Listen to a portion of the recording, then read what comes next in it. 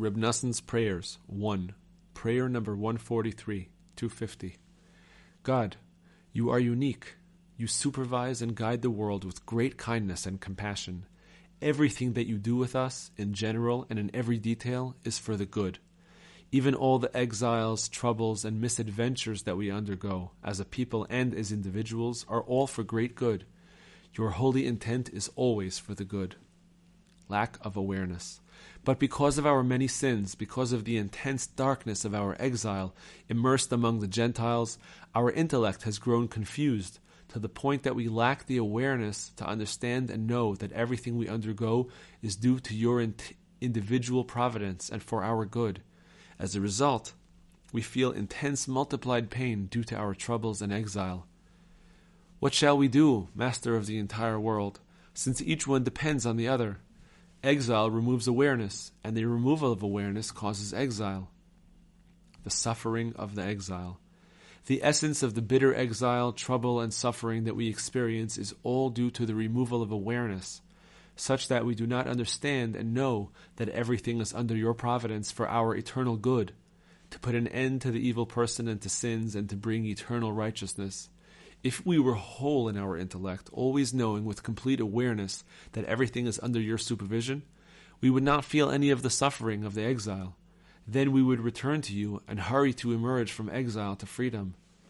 But because of the darkness of the exile, many Jews have been trapped, and it appears to them as though there is an entity called nature, heaven forbid, and they attribute everything to nature. Because of this, they feel the bitterness of the exile, and consequently, the exile grows longer. Now what shall we do, our Father in heaven? The exile has grown long and caused us to be subjugated more and more. Every day we say, what will our end be?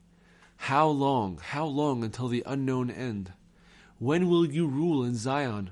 When will the house of David regain its sovereignty? When will Israel return to you? When will we return to our land and our holy temple? How long will there be weeping in Zion and mourning in Jerusalem? When will you have compassion for all the troubles of our soul and our bitterness?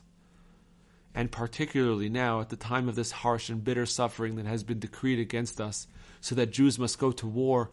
Woe! Who can understand this? Who can withstand this? Who can communicate this bitter and evil trouble that touches upon the soul? Master of the world, helper of our forefathers, you exist from the beginning.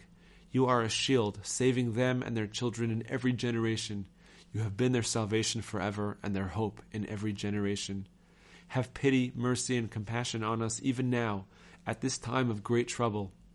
Break and nullify this harsh decree that has been passed against us, as well as all the harsh decrees that the Gentiles want to pass against us, heaven forbid. Who can bear troubles such as these? May the compassionate one protect us, because they all affect the religion of the Holy Torah of Israel.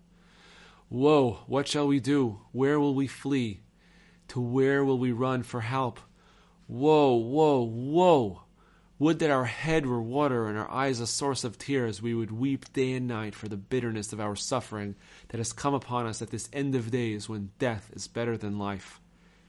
In the morning we say, if only it were evening, and in the evening we say, if only it were day, because of the fear in our hearts.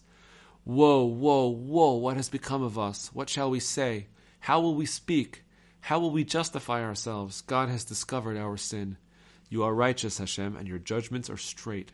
But where is your great compassion and kindness, and where is the merit and might of our forefathers and holy rabbis of earlier generations? Teach us and instruct us how to draw awareness upon ourselves, even now, to know and believe that everything is under your supervision for the good. Since it seems that according to our limited intellect, the Gentiles want to force so many souls to leave the religion of Israel, which is our life and all of our hope and our trust in all the troubles and sufferings that we undergo. May the compassionate one protect us from now on. The suffering of the Russian exile. You who are filled with compassion, look upon our suffering. Our pains and the troubles of our heart are so many. Look and see to whom you have done this. Look and see that we lack the power and awareness even to arrange our prayers before you properly, because we are impoverished and empty, poor in awareness and good deeds, and filled with transgression and sin. Nevertheless, we are happy to die and be killed in sanctification of your name every day, rather than have one Jew nullify just one commandment of our holy Torah. Woe to our eyes that see how they shave a Jew's sidelocks and beard against his will, and after that he is forced to shave himself. Woe to the mouth that must eat forbidden foods. Woe to the holy feet of a Jew that must travel beyond the permissible border on the holy Shabbat and on festivals.